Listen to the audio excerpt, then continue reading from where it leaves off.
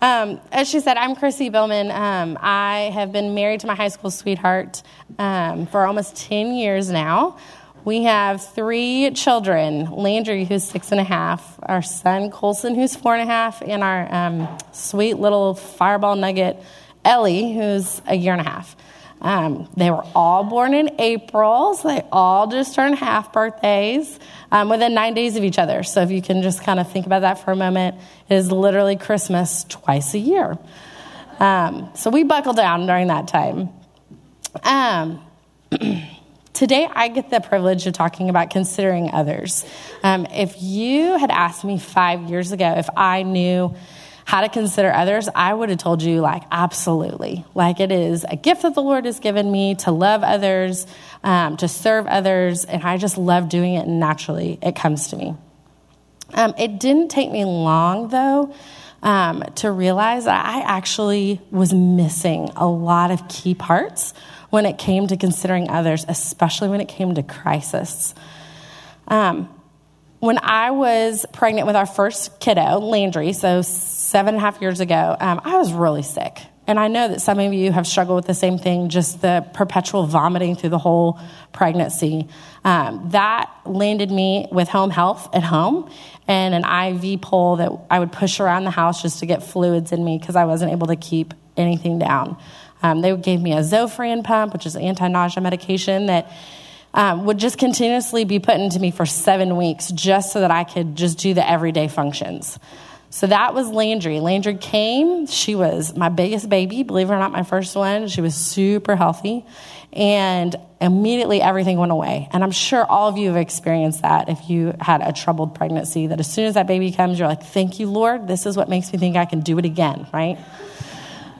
So getting pregnant with my second, about 1.5 years after that, all the symptoms came back. So the vomiting started, and I just thought, here we go. It's just me. It's just how my body handles these sweet babies that God's given me. At about 14 weeks with him, I started having headaches. Kind of talked to the OB about it. She chuckled, and she goes, well, just preparing you for the teen years because they give you headaches when they're teenagers, so they're giving you headaches now during your teen weeks. So, but here's a medication. It'll help you get through. And so take this, and we're going to get you through this, okay?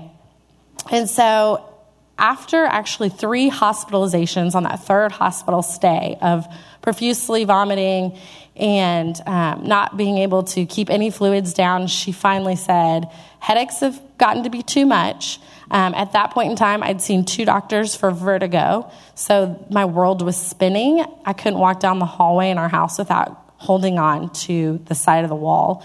I no longer could drive, so my mother-in-law would drive me everywhere I needed to go with me and my almost 2-year-old. And so she ran the whole gamut of tests for everything you could think of. On the 3rd, I was going to be discharged on Friday. She already told me, everything came back just fine. Let's just get you through this. You're 34 weeks pregnant at this point. You don't have that much longer. You can do it, kind of deal.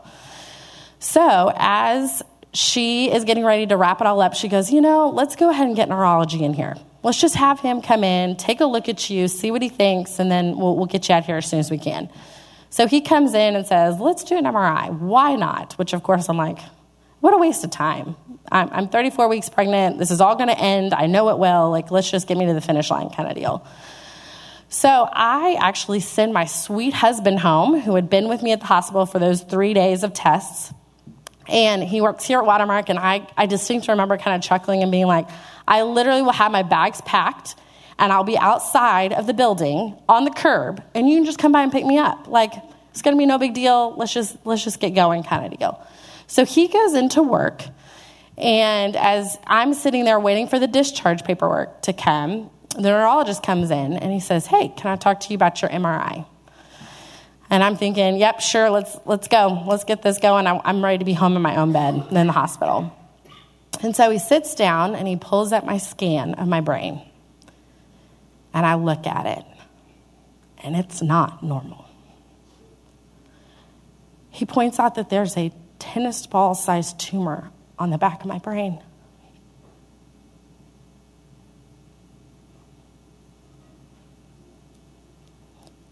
Y'all, like a bomb had gone off in that room, and I was alone.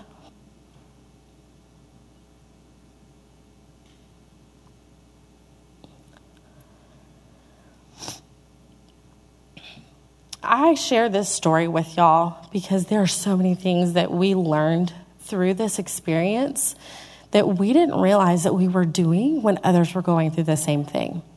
We all know somebody that has gotten a diagnosis that we don't want, cancer.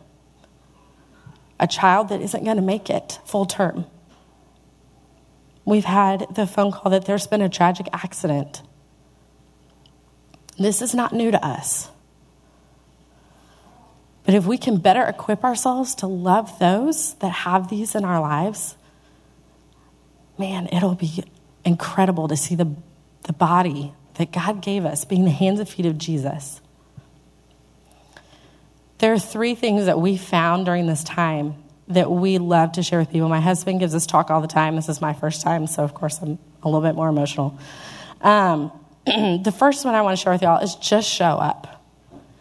There's so many times I hear people that'll tell me, we just want to give space. We just want to give them space, or we want to give you guys space.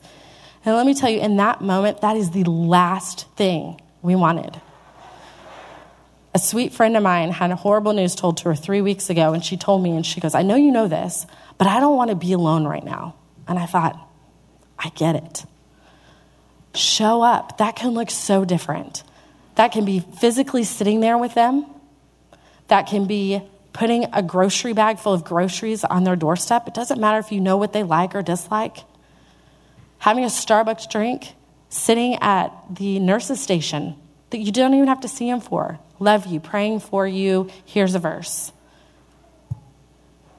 Y'all, we had people mowing our yard.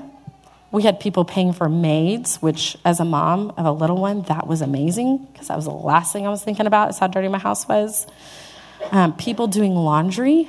Didn't think about that one. My husband's still going through laundry. I might be in a hospital gown, and I have an 18-month-old who also has laundry. Childcare. That was a huge one. People coming out of the woodworks going, can I take your 18-month-old even though I already have a newborn and 18-month-old myself?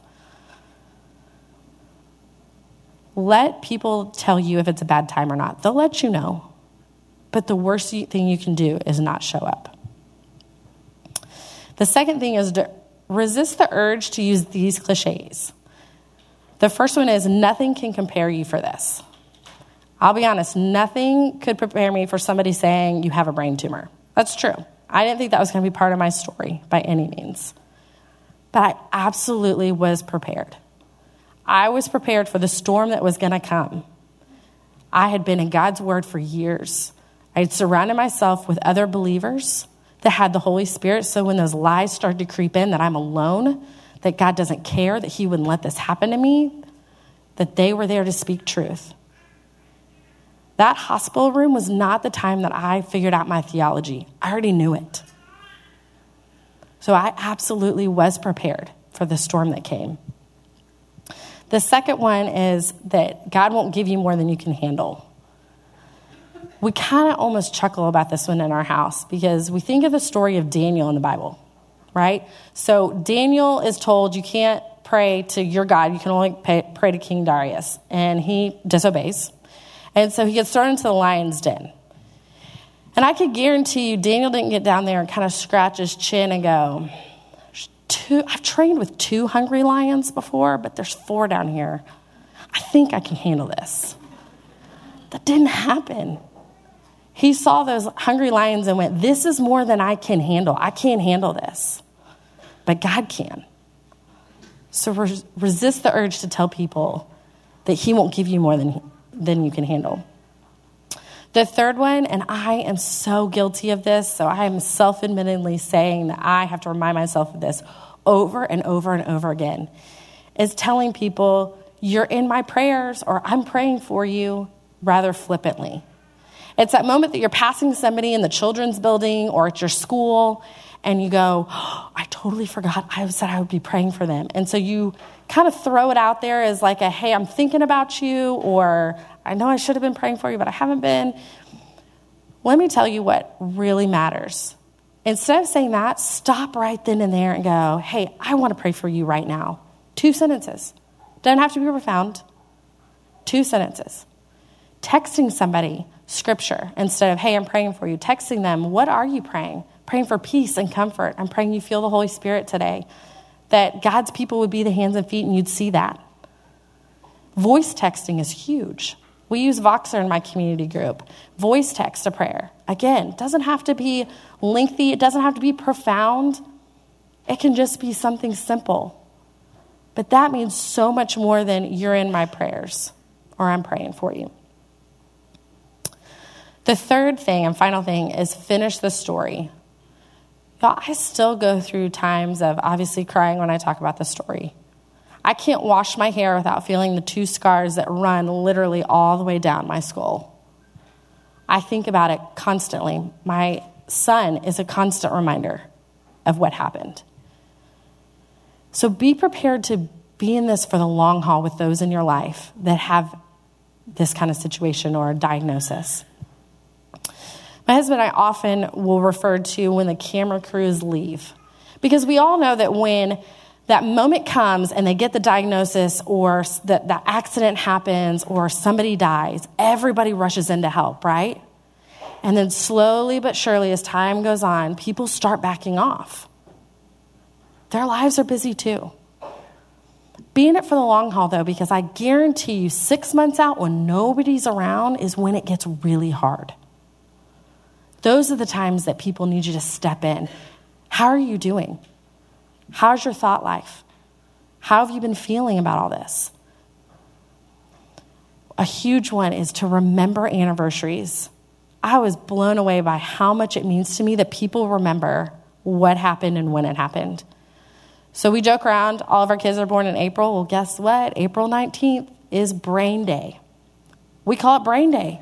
I've had cookie cakes that are huge with big brain icings all over it. I've had Mady Cisco for my first anniversary making individual brain cookies.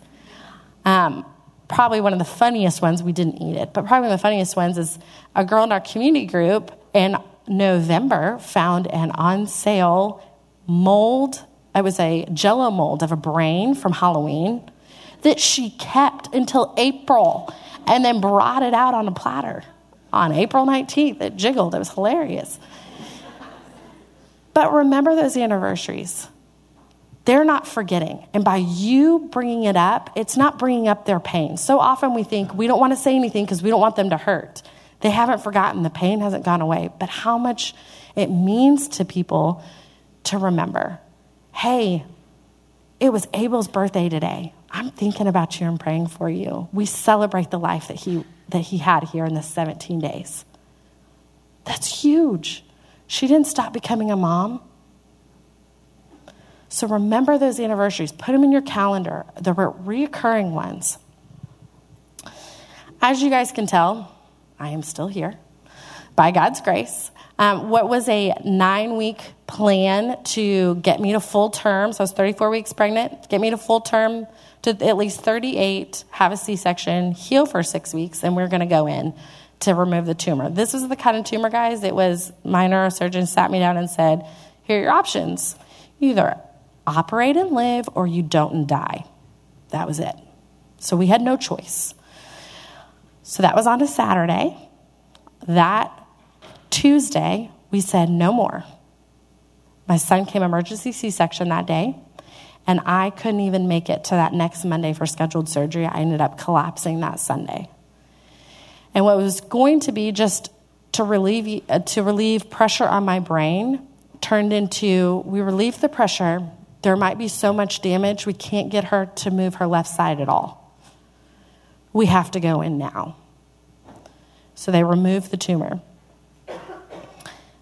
Thankfully, I don't remember any of this, y'all. My husband, poor thing, was signing do not resuscitate orders, that he won't sue the hospital, all of those things. And so this isn't just my story either. It's his. It's our family's. And so remember that too as you're going through, to remember that there are other people that are also so involved in this, that it's not just that one person, but everybody else. Man, we are so thankful that this is how God wrote our story. While it wasn't what I wanted, he was so gracious in the outcome. And that's not true for everybody.